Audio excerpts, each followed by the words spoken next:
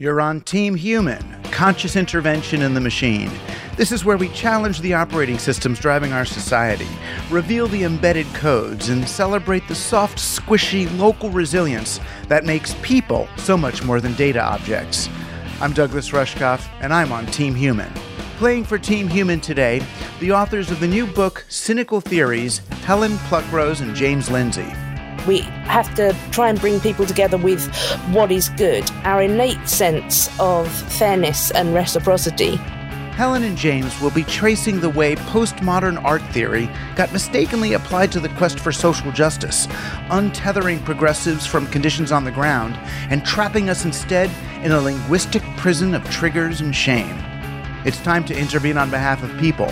I'm Douglas Rushkoff, and we're all on Team Human.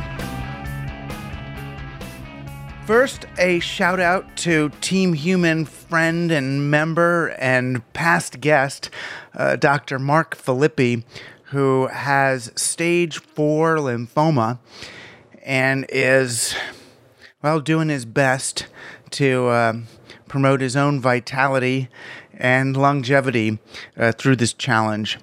Our hearts are really with him. He's a special human being, a great Rangers fan, Mets fan, and Giants fan. And we're hoping to keep his soul around with us as long as possible. Team Human is an entirely team-sponsored affair. You can become a subscriber by going to teamhuman.fm and clicking on support. And you can get free books and t-shirts and access to our Discord discussion, as well as access to the premium episodes we're releasing every other week. Last week, we released my opening talk from DisinfoCon 1999, where I was warning that the counterculture needed to accept victory. And there's a sneak peek preview available on your regular Team Human podcast feed, but you can listen to and watch the full talk by supporting Team Human on Patreon at patreon.com/teamhuman or going to teamhuman.fm and clicking on support. And there you can then join Team Human members like Rosanna Odell, Richard Stokes, Kara Kreck, Christopher Stevenson, and Cassandra Duran. Thanks to you all for being on Team Human. I've been getting a ton of email and beautiful tweets this week. People saying, I heard you on Netflix. I heard all the stuff that you've been talking about for the last 10, 15 years, except it's not you saying it and nobody's crediting you. This is your stuff. They're doing all your stuff. And it's very sweet. It's heartening to know that people recognize my words and ideas. They're coming through now in a movie, a new documentary on Netflix called The Social Dilemma, which has a whole bunch of the tech guys who are in places like Google and Facebook who are doing all the stuff that people like me have been complaining about for 10 or 15 years. And they're admitting it out in the open. And the language they're using, the structures they're using to describe what they're doing is the stuff that comes from, books by people like me. And no, people like me are not in this movie because we're not tech people. And so, yeah, I understand there's some consternation that people are concerned, people who've been listening for a long time, the people who've been reading my stuff and the stuff of other tech critics since the late 90s are thinking, hey, you're ripping off their stuff. And I got the best was an Instagram post from my goddaughter, who's a social media influencer, Alexis Wren. She didn't criticize anything. She just said there's this new movie out, and look at the work of this guy that's been talking about this for a long time and linked to one of my lectures and books. And that felt so much more positive to me than, hey, look at what happened here. Hey, this is by him. And I'm learning through this. I mean, yeah, at the first moment, of course, I'm going to feel a little miffed. I'm human. But I like to think that the folks in this movie, the ones who are saying the kinds of stuff I've been saying about, if you're not the customer, you're the product, or you have to program or be programmed, and talk about surveillance capitalism and all that they were at least inspired by my work, by Present Shock, by Program or Be Programmed. I mean, they were emailing me back when those books came out. So I feel good about this, that we've won some people. We're winning over converts who are actually inside the companies. So sure, they'll talk about the reptile brain and how technology is colonizing people and surveillance capitalism, and that's a good thing. Yes, there is a legacy to this. There's those of us who've been talking about this, Andrew Keene, Sherry Turkle, Nicholas Carr, Cliff Nass, Cliff Stoll, Richard Barbrook, Mark Stallman, Jerry Mander, Tim Wu, even Rafi, the children's singer, has a book on the dark side of social media and what it's doing to kids. And all of those folks, including me, I mean, we'd been ridiculed for decades for talking this way. I remember when Wired blacklisted me for talking about the influence of corporate capitalism on the way these platforms were going to work and the problems with the attention economy. I remember the Wall Street Journal calling me a crazy conspiracy theorist for talking about the feedback loop between people and these technologies and how it was going to exacerbate polarity. But tough.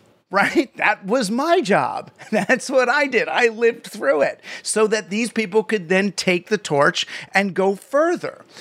So, yeah, there is something we have to adapt to, which is we've been here. It's sort of like when you've liked a local bar band for a long time, and then suddenly they're playing in big arenas and people are buying their stuff at the mall, and you want people to know that, well, yeah, but I was with them, 5 years ago. So yeah, so I got a call from one of the folks at Center for Humane Technology that their new effort at helping people think about these issues after the movie, that they want to call it Team Humanity. And would it be okay with me, but they wanted to make sure I'm not too mad about that, because I do this thing called Team Human. And yeah, I mean, of course, initially I'm a little shocked, but I'm not concerned for them using the name. I'm not concerned for me or my feelings like I'm going to say something bad about them. I'm not. They're our partners. We are in solidarity. Team Human, Team Humanity, whatever you want to call it, just be human and do good things. But the 100,000 people or whatever it is that listen to this podcast or read my books or know about Team Human, that they're going to see Team Humanity and think, oh, look at these guys. Look at they're taking our name. And that's our reaction. That's our social media inspired competitive capitalist reaction to someone using something so close to our name, right? But we shouldn't react. We have to respond instead and realize that credit for a word, who cares, right? I don't want credit. I want change. I want social change. So if they want to use the words, use our quotes, use our sayings, and even act like they came straight out of your dream space, that's fine, right? What we should look at instead are the potential genuine problems with the kind of the more tech bro-driven technological reformation movement. And for me, the bigger problem here is they're using kind of more technology to save technology. It feels like a lot of the solutions they come up with are more from the techno-solutionist basket. So the frame of the work is, well, there's all these technologies acting on people in these really nasty ways. Let's teach these companies how to make technologies that act on people in better ways. And the real answer, of course, is a whole lot less technology, is not even looking at technology as something that's done to people, but looking at technology as a set of tools that people can use, that humans are the active players, right? It's not technology acting more humanely to people. It's people using technologies with one another in a more human-centered way. And the other big concern we should have about the folks in the social dilemma is most of them are still super big investors in the companies they're criticizing. So they're saying that what Facebook and Google and Snapchat and all these companies are doing are as big a threat, an existential threat to the human species as climate change, that they're going to provoke civil war. If they're really as bad as climate change, which I agree, then how can you be invested in that company? It's like being invested in ExxonMobil while you're talking about the oil companies destroying the environment. Those are the places we can critique, but we have to do it in solidarity. They are on our side. They're trying to promote the human agenda in the face of overwhelmingly negative technologies. We have to look at these guys not as competitors, but as the first people we've been able to win over from inside the belly of the beast, that we've chipped off the first ones. And our job now is to connect these guys to the greater enterprise. That is the cure. That's the cure for these guys too, because they're raised in this tech world, the sort of the white tech bro culture. So much of what they do and believe is success is based on the novelty, the newness, the originality of their ideas. We just had, Jim Rutt on the show, a guy from this movement, and they're aggressive and positive guys, but he even said on it, we look forward. We only look forward. We never look back. We only look forward. And that's a problem, right? That disconnects you from your legacy. You can't just look forward. There's the back. There's everybody here. We're all with you. Don't look forward. We're here. We're here. And I get it. These are aggressive people, right? These are people who've won. They've won millions and billions of dollars. They've created the biggest companies. They're more aggressive. They're more motivated in some ways than we are. So even for them just to do this, just to say, hey, these technologies are doing bad things, this feels really hippy-dippy already to them. This is so lefty, progressive, weird, touchy-feely. So what we really have to do instead of getting defensive or trying to own these memes is welcome them. Right? Welcome them. We will be stronger and smarter and better armed with them on our side. Even Team Humanity gets to be on Team Human, whether they know they're on Team Human or not.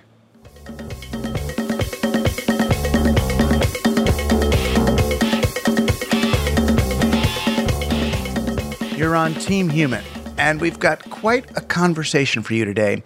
If you listened to my monologue last week, it's a really good introduction to the issues we're going to be talking about today. Helen, Pluckrose, and James Lindsay are deeply concerned about the way what's called critical theory is boxing us in or debilitating actual social change. The idea here is that postmodernism was a tool for artists, a way to deconstruct consensus reality and destabilize the dominant cultural narrative. It was stuff like William Burroughs cutting up the New York Times and rearranging it to see what it really means, or adbusters deconstructing and reconstructing advertisements. There was a movement in the late 60s, really coined by Robert Anton Wilson, called Operation Mindfuck. And the idea was that we could tweak reality just a bit, make people a little bit unsure of what is the status quo reality in order to open their heads to suppose new things. So it was Abby Hoffman getting a bunch of yippies to hold hands and try to raise the Pentagon. It was fake news like Paul Krasner, another a dearly departed Team Human guest, who published the original fake news story that LBJ had sexually penetrated JFK's exit wound. And it was that cheeky stuff, that fun, crazy stuff. That's what's actually been co-opted by the far right. That's Melania at the Republican convention with a chroma key dress. Project what you want onto me, right? But progressives, we applied postmodernism to the serious oppression of women and queer and people of color. And we ended up untethered from the actual conditions on the ground. The facts that were on our side ended up being relegated to the world of reality TV instead of reality. But enough of my analysis. This is some controversial stuff in the current atmosphere, and it might get us a little bit accused of being part of the IDW or something, but this is the first time I've heard all of this expressed in a way that makes real sense to me, both as a thinker and as a radical activist and as a would-be social change agent. So here's two remarkably cogent thinkers, fresh from the publication of their new book, Cynical Theories, Helen Pluckrose and James Lindsay. I thought one interesting place to start this conversation is I guess to ask kind of how we got here, which is largely what your book does. My daughter is on TikTok. I don't know if you know the app. It's where kids sort of sing and dance for each other.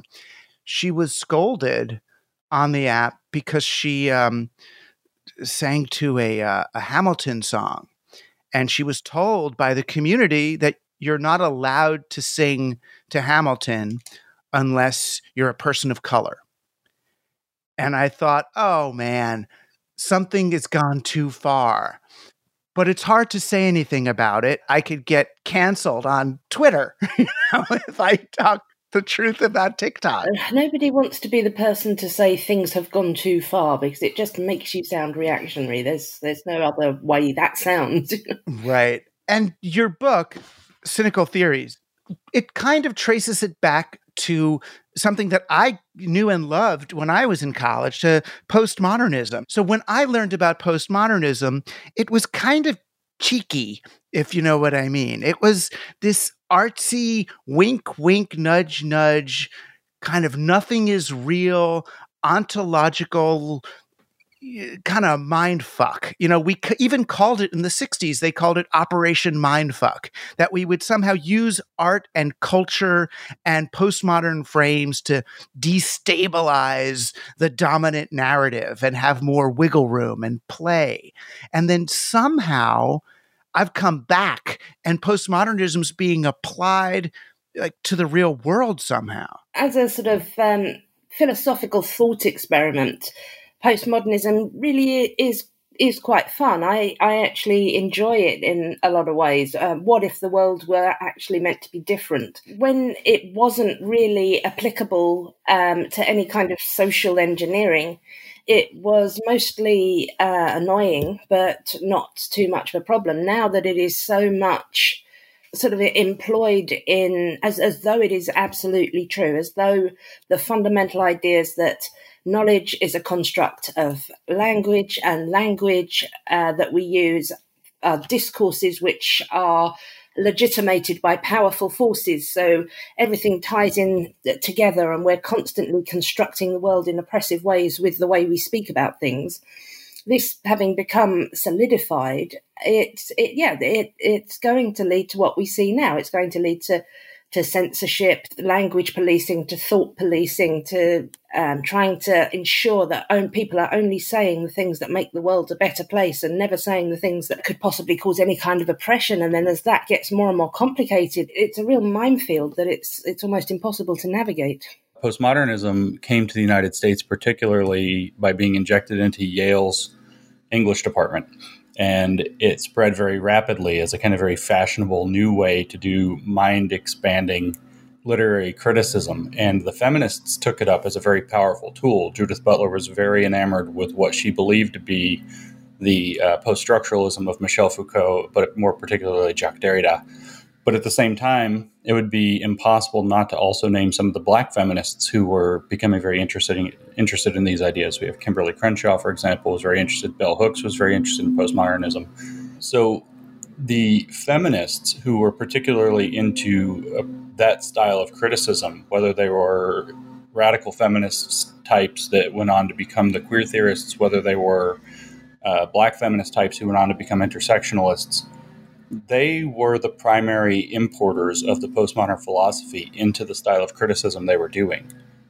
And the postmodernism at that point, though, was, I mean, people like Roland Barthes and stuff. Is that postmodernism? And Baudrillard and those guys. It's basically just saying that there's the real world, and then there's all this language we use and symbols we use to refer to the real world, and then sometimes we start to mistake our symbols and our metaphors for the real world. That map is the territory problem.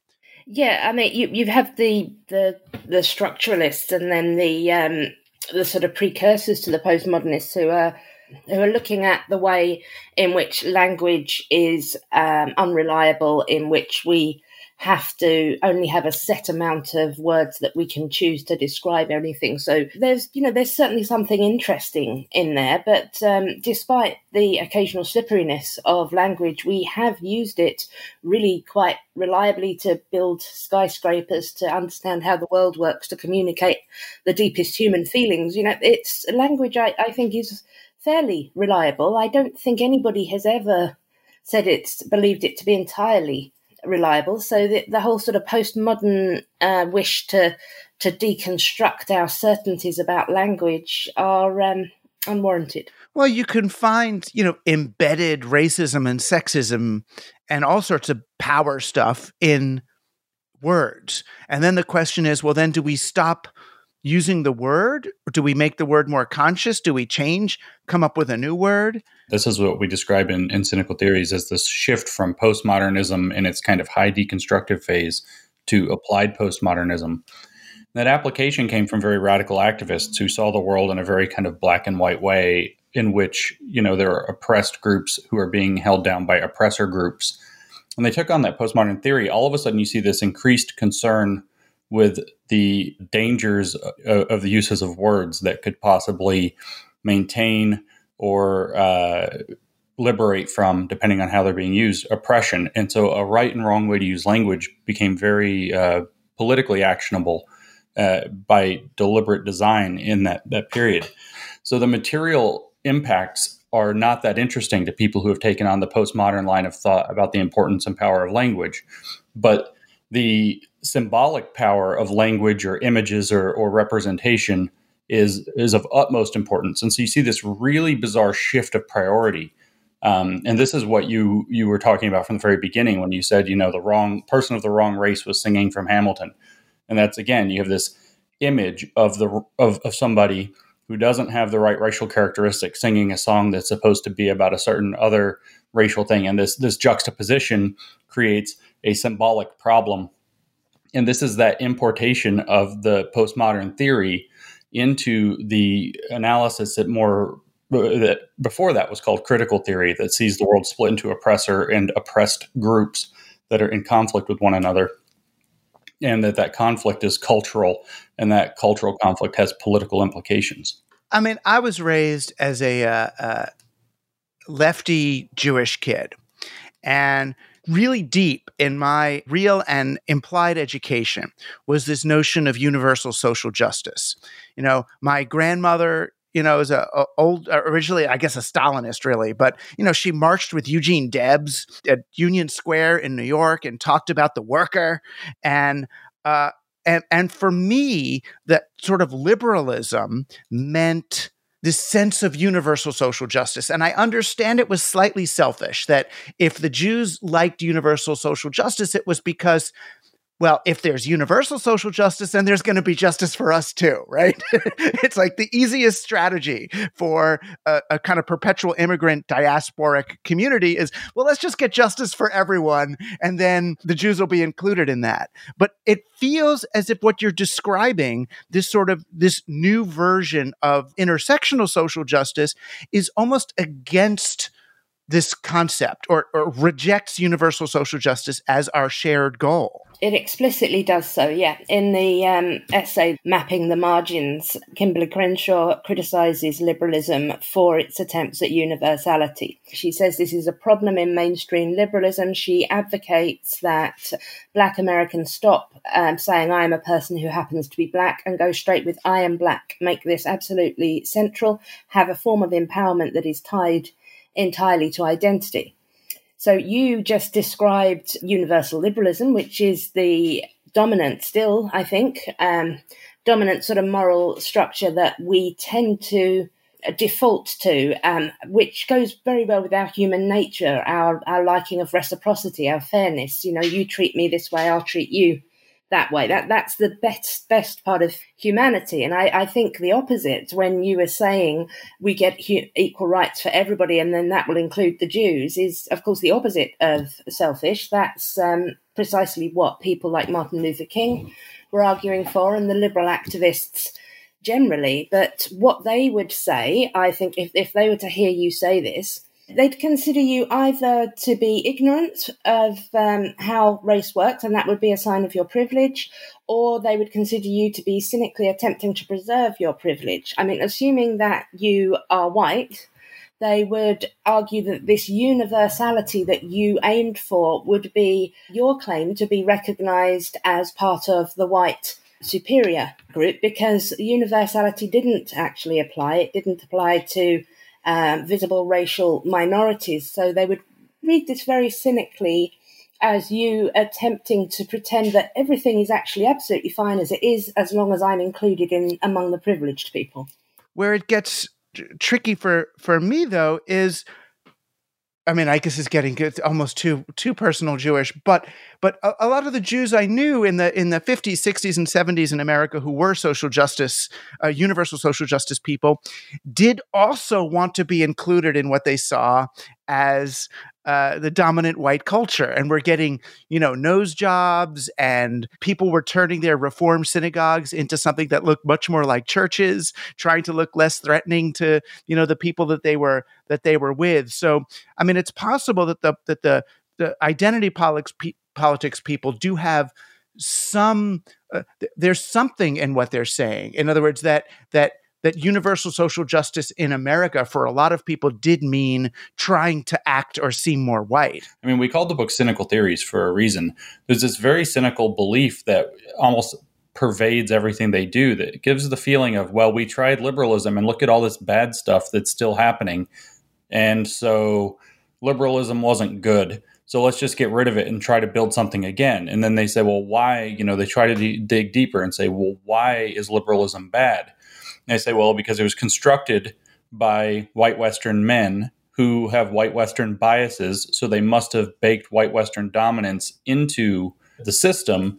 And so we're going to tear down what exists now and start to think about rebuilding with a clear mind that the undue influence of white Western men happened to be the thing that caused it to be a problem. So when you start talking about this attempt, to fit in with white culture, there is the aspect of that where you could say, oh, well, white people are less discriminated against, or it's less threatening or whatever. And therefore, people who are not white aspire to act or look or be accepted as white. But there's another way to look at that, which in the context of the United States simply has to be accepted. And anybody who travels outside of the kind of European or Western context immediately senses this. This is just a matter of being part of a numerical majority versus a numerical minority. Numerical majorities nearly always have the advantage in the sense that everybody kind of looks similar to one another, and they have a set of assumptions that go along with that. If we were in Beijing right now and we're white, people asking us, where are you from, would not be a peculiar question, because if you've traveled to China, it becomes very, very obvious that there are a lot of Chinese people there. There are a whole lot of them. And basically everybody, as a matter of fact, there are very, very few people who in China who are white or black or of other races. There are some, but they're very, very few.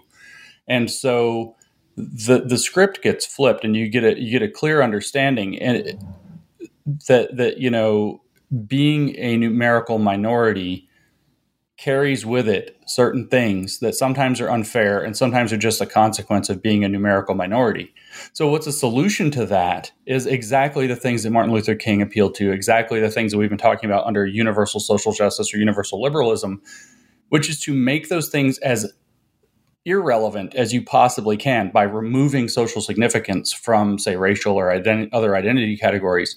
And that's the exact opposite, again, of what the current movement is doing. In the late 80s and early 1990s, they decided, keeping in track with the very radical critical movement, New Left movement that it came out of, which never stopped doing it, going back to the 50s and 60s, they decided to flip over the idea of universal social justice and turn it into group identity-based or positional social justice as meted out by the intersectional framework, and have therefore made a very fractious, balkanized society where the balkanization happens along the lines not purely of identity group, though that bleeds over, but over whether or not somebody's willing to be politically active as their identity. That's the relevant factor, and most people aren't actually fully aware that that's the variable in play here. In the book, you kind of explain that postmodernism has these two main features.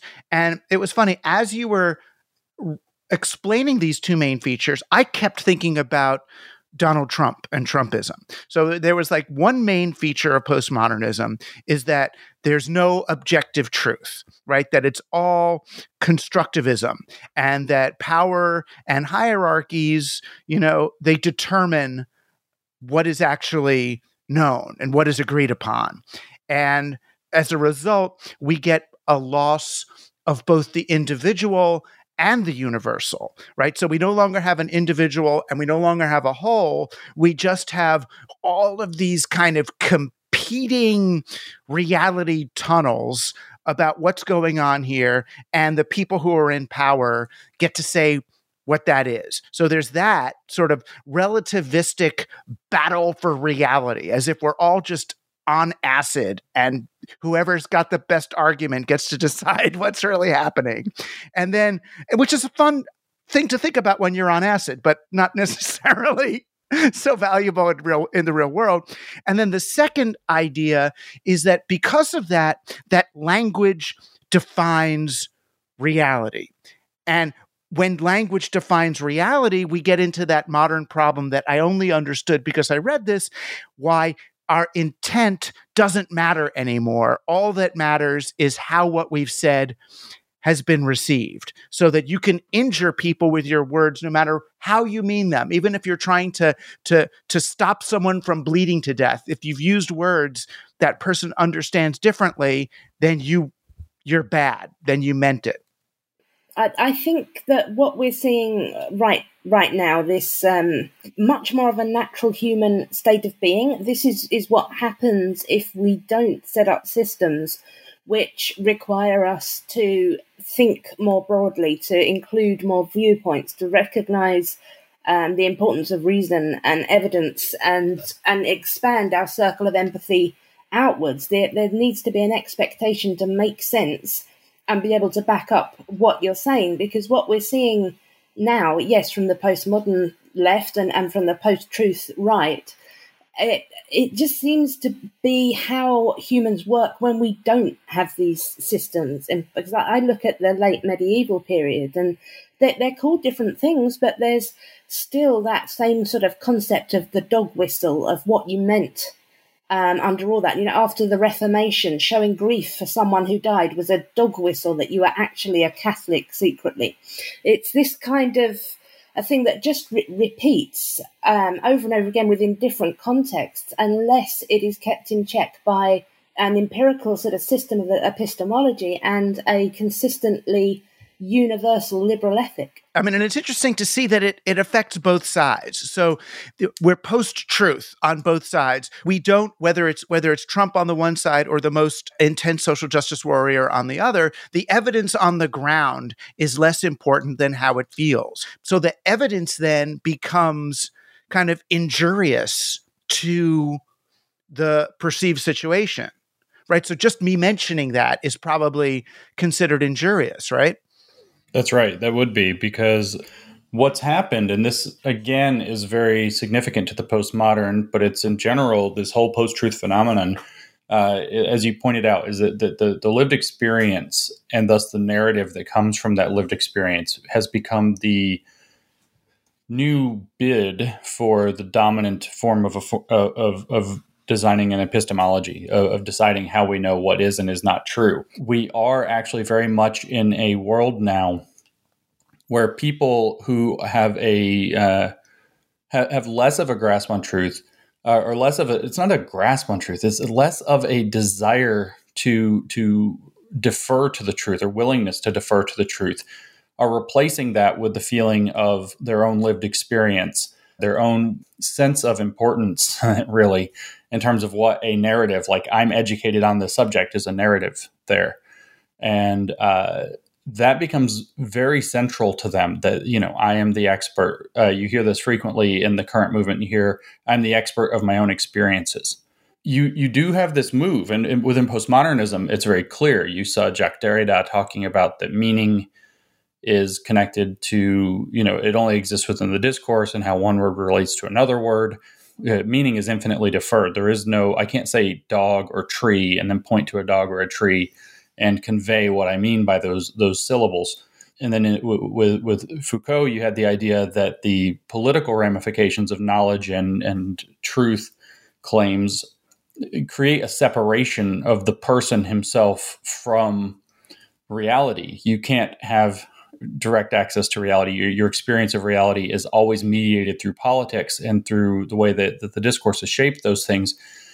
And so you have this drive to strip away knowledge and replace it with unmediated lived experience as the new arbiter of truth. I am the expert of my own experiences, is the phrase you hear from the left. And it's justified in part by the fact that, the knowledge that gets stored and who's allowed to declare knowledge are partly the result of corrupt, racist, hegemonic institutions.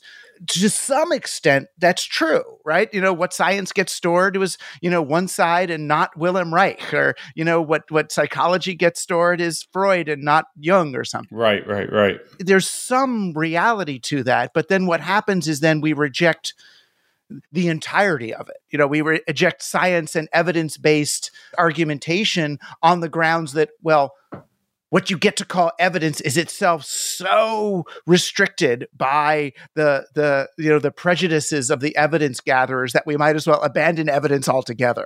Very much, I see this with almost everything to do with the woke ideology and movement, is this desire to see the world in the way that it was a long time ago, but not the way that it is now, because viewing the world the way it was a long time ago is politically useful for what they want to try to achieve now. It's almost like they're trying to conceive of gender relations and sexuality relations and race relations the way that they were in the 1950s, or sometimes even earlier. And there's a lot of hearkening back to slavery. And I don't mean to say, oh, well, slavery happened. They're not just saying slavery happened and it had these ramifications. They're saying that there are things like post-slavery stress syndrome or something along these lines, and the transgenerational trauma of slavery. So they're saying that the fact of slavery, which ended over 150 years ago, is still materially relevant today, not in some, economic argument, but in the sense that it's actually like the thinking about the fact that slavery happens upsets people and causes them literally massive trauma that's debilitating. So you have a huge distortion there. And then on the other hand, the other thing that really should be pointed out since it came up is that, the post-truth right, Donald Trump coming to mind, Donald Trump's clearly doing whatever else he's doing. He's also doing a deconstruction of the office of the presidency from within it. The angry reactionary right has realized the power of postmodern deconstruction. That's more or less what 4chan exists to do. That's why we have the OK symbol being white supremacy now, is because a 4chan troll decided to make that joke and basically deconstruct the woke movement by inserting ridiculous things into it. To think that postmodernism would not have been taken up and utilized by people who already were playing fast and loose with the truth in order to achieve their political agendas is just naive. It's just utterly naive to think, oh, it's a left-wing tool, so we don't do that. No, that's utterly naive. But when Donald Trump puts a video on Twitter of him being reelected to the presidency, every year to infinity, that is a parodic deconstruction of the idea of the two-term presidency. There's so much there that somebody who's well-versed in postmodernism would clearly understand as having derived similar tools to achieve similar jobs, which is political power. It seems to me what you were suggesting is that both the extreme wing of the kind of postmodern critical theory social justice warrior camp, as well as the post-truth kind of Trumpist camp, that it feels to me like you're suggesting that both of these sides are missing both empathy and evidence. In other words, which seems to be a dangerous combination of things to be missing.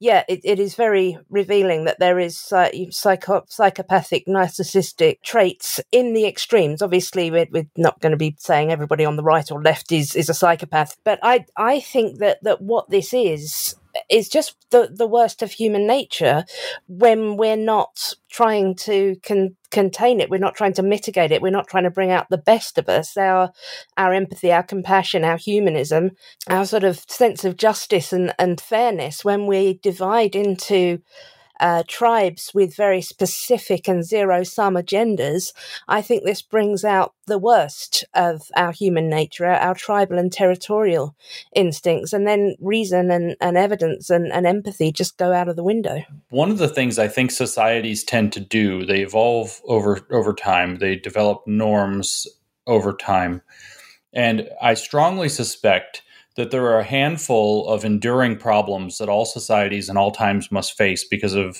the certain tail end features of human variation.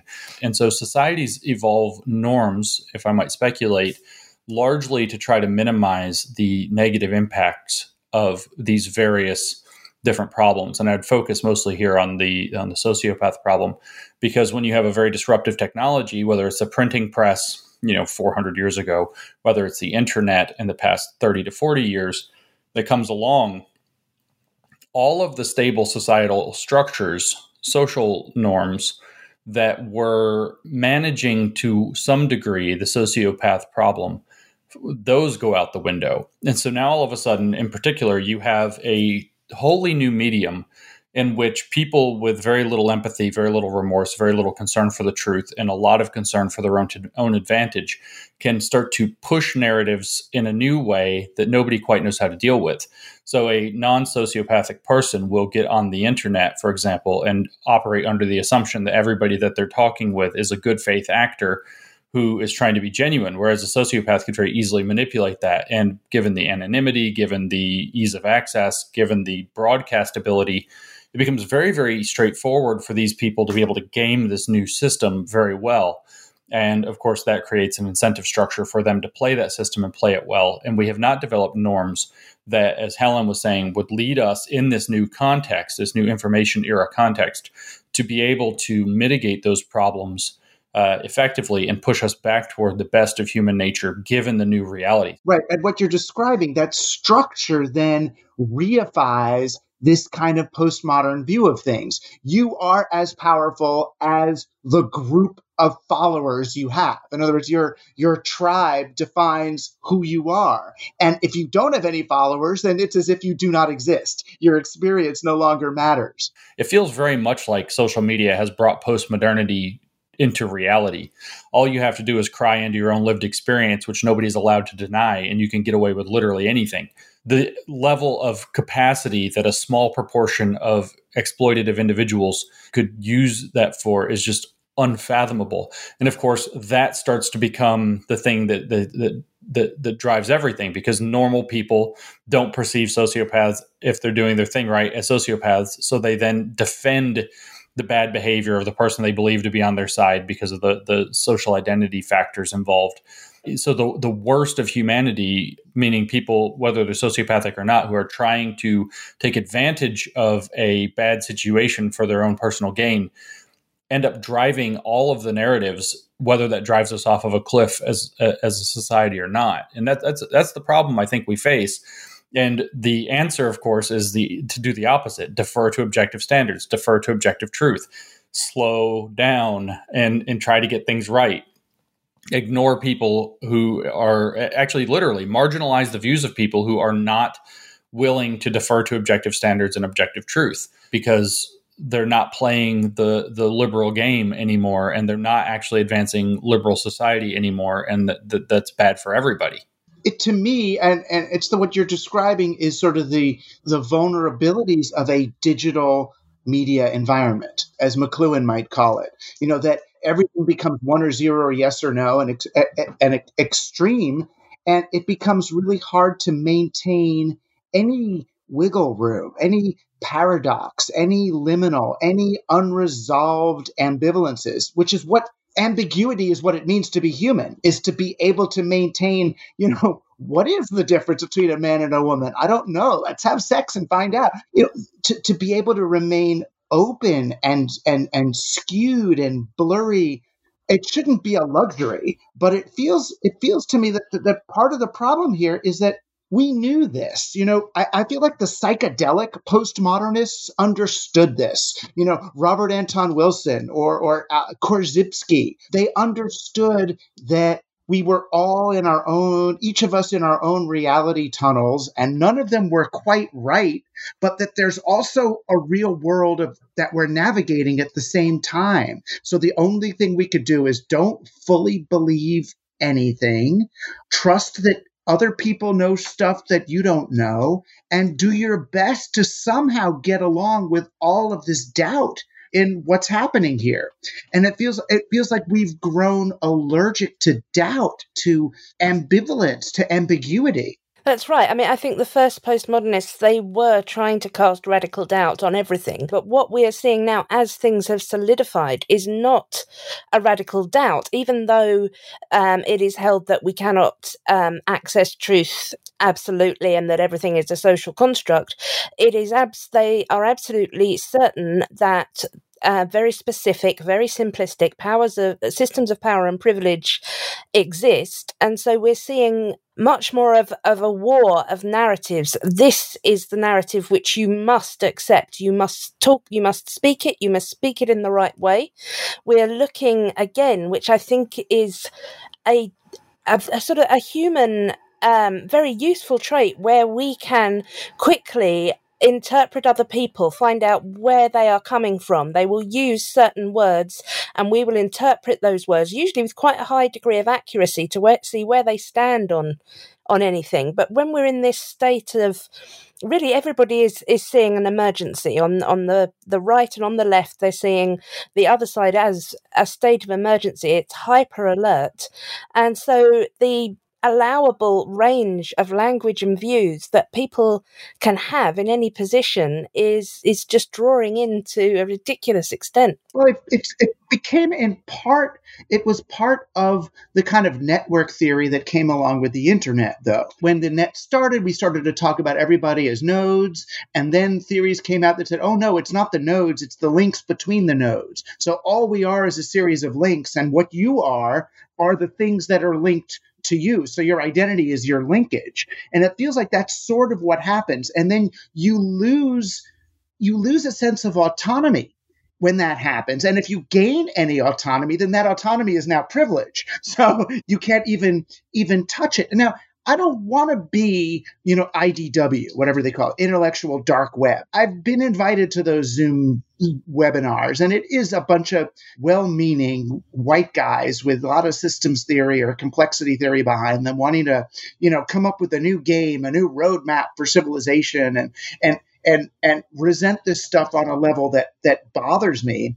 But at the same time, I do feel that fascism is not just Trump. Fascism is almost an atmosphere in which culture happens. So we end up with the sort of fascistic strains on all sides, and the saddest part about it is that it, to me anyway, is that it disables humanism. It disables what you call, you're calling liberalism. It disables the common drive for a universal social justice and a universal human project. And that's a problem for me because I'm the voice of Team Human, right? That's the whole thing I'm after, is to say, find the others. First, find the others like you, then find the others who are not like you, and see in their eyes, establish rapport, and that will lead to universal solidarity of humans against our truly common enemies, which are,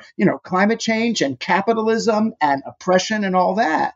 So how do we get back? What's the road home? We have to try and bring people together with what is good, and our innate sense of fairness and reciprocity, and our respect for evidence and reason. And that's, that very sort of broadly liberal, humanist, empiricist idea. The problem is we've been told that this is a bit embarrassing if we think that what is often called as Enlightenment values is a positive thing. It's either extremely naive and outdated. You can get okay boomered about this, but I don't think we should think of this as going backwards. And I think that's something that people can say often without meaning that they actually want to reverse anything, but we want to continue a liberal project. A liberal project is inherently progressive because it is problem solving. It's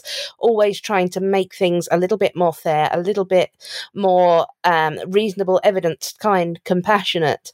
So I think we need to try and think of a way to talk about, in one sense, yes, going to something that we had very recently, which was that universal idea that colorblindness, not noticing people's race, which isn't the same thing as not noticing racism, is actually a good thing, where identity categories shouldn't have any moral significance at all, although they can be important and interesting about people, and try to take that somewhere forwards rather than allow people on the social justice left to say this is a backwards move or a trying to preserve the status quo. I think what we're all worried about is that the populist right and the social justice left is now the status quo, and it's actually quite radical to challenge this with liberalism.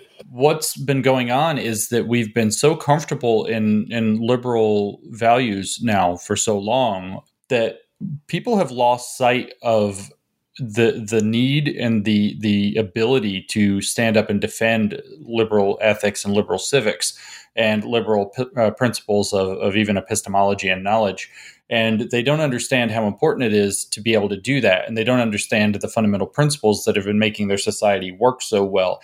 Liberalism doesn't actually have a status quo. The argument is always, we have to get away from the status quo. We have to get away from the status quo. The status quo is bad. The status quo is oppressive. Liberalism is inherently produces a moving society. It's never actually stable. It's not true that it always moves in a progressive direction in kind of the most pure, clean sense. It often moves in a sawtooth. But liberalism doesn't have a status quo. It doesn't stay put.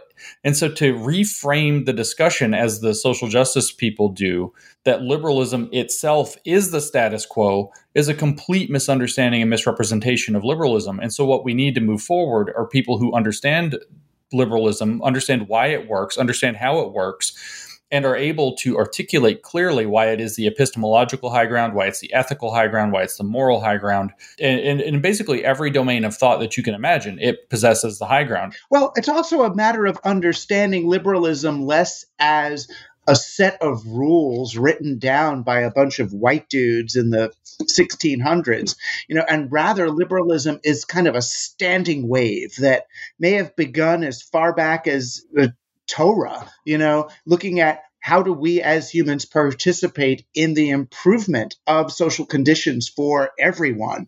But it's a standing wave. It's an organizational pattern that moves through time rather than this static thing that we have to argue about. That is very true. I think it's an attitude above all. So a liberal in one situation is not going to be arguing for exactly the same principles as a liberal in a different time or a different context, because it's always a sort of reforming and trying to make things gradually better. On one side, we have the conservatives who criticise liberals for not respecting traditions enough, trying to progress too far. I mean, I know that liberal often is understood as meaning left in the US, but even in its philosophical sense of always seeking greater freedom, greater kindness and inclusion, conservatives will often argue that this is too individualistic. It breaks down things like family structures, gender roles, religion, and all these things which, yes, liberals, to be honest, they don't necessarily think that preserving traditions and institutions is a good thing in itself. We need to have reasons for preserving anything, and that is that it contributes to a liberal society.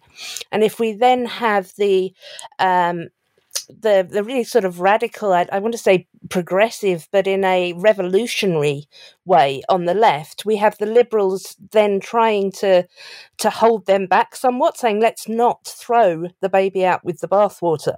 Let's not go quite that fast. Let's think about what we're doing and do it in stages. So it generally means that to have that liberal impulse is to annoy people on both sides quite consistently. But if there wasn't us in the middle, if we didn't have quite a lot of support generally for this reforming and conserving impulse that we have, we would be in a constant state of civil war. And that's what we're going to have to see. I mean, we've done this before as a civilization. We've moved into new media environments. You know, the invention of scripture. We had to have 10 commandments even to figure out how to live in such a world. The invention of the printing press led to the Protestant Reformation and a whole new legal system and the Enlightenment. And now, you know, the invention of broadcast and digital media is forcing us towards, you know, really reckoning with the ontological relativism that all of these new media structures unleash. And we've got to somehow forge a new rapprochement between the various groups and identities and sensibilities that have been amplified. I mean, I hate to say that the message of cynical theories is be less cynical, be more nice. But in some ways it is, think about the harm that we're doing, and believe anything, but could we be less rigid about it? Be more charitable. I feel like it's easier for my listeners to be charitable to the Trump people, that we've talked a lot about. How do you see the person wearing the MAGA hat? How do you look in their eyes and realize they don't necessarily hate you? That they also want a good life, that they also want to love their kids in their neighborhood, that they want to walk around freely. And in some ways, I find we're more charitable with them than we are with each other. I'm feeling like this is, as James is suggesting, so much a product of this digital media environment. And, I've talked about the polarities, but the feedback loops that happen, that these things, they spin out of control. It's almost like centrifugal force that when they iterate, they end up leading to these extremes that are not really reflecting the vast majority of how real people feel, that real white people really just want to connect with real black people. They really do want to make things better for everybody. White and black people want to get married and have sex and make babies and share the bounty, of human experience. In some ways, these academic theories have been misapplied and really abused. I don't even think the people who abused them fully realized what they would unleash by doing that. I guess what I want to do really is just I want to thank you, both of you, for being on Team Human and for your dangerous but highly empathetic work. Really, I feel like your book is the best argument I've found yet to transcend this false categorization and to embrace. Once again, to embrace our shared humanity. Thank you. That's a wonderful thing to hear. That's what we hoped to do. So I'm glad that the message seems to have resonated. Thanks for being on Team Human. Our guests today were the authors of Cynical Theories, Helen Pluckrose and James Lindsay. You can find out more about them and also become a supporting member of the team at teamhuman.fm. That's where you can also sign up to get access for our off-week special episodes from the vault. And this week, that would be my introduction to DisinfoCon in 1999. And last one was a conversation I had in 1992 with Timothy Leary. So until next time, please stay safe, stay human. Team Human is produced by Joshua Chapdelaine and edited by Luke Robert Mason. I'm Douglas Rushkoff, and you're on Team Human, our last best hope for peeps.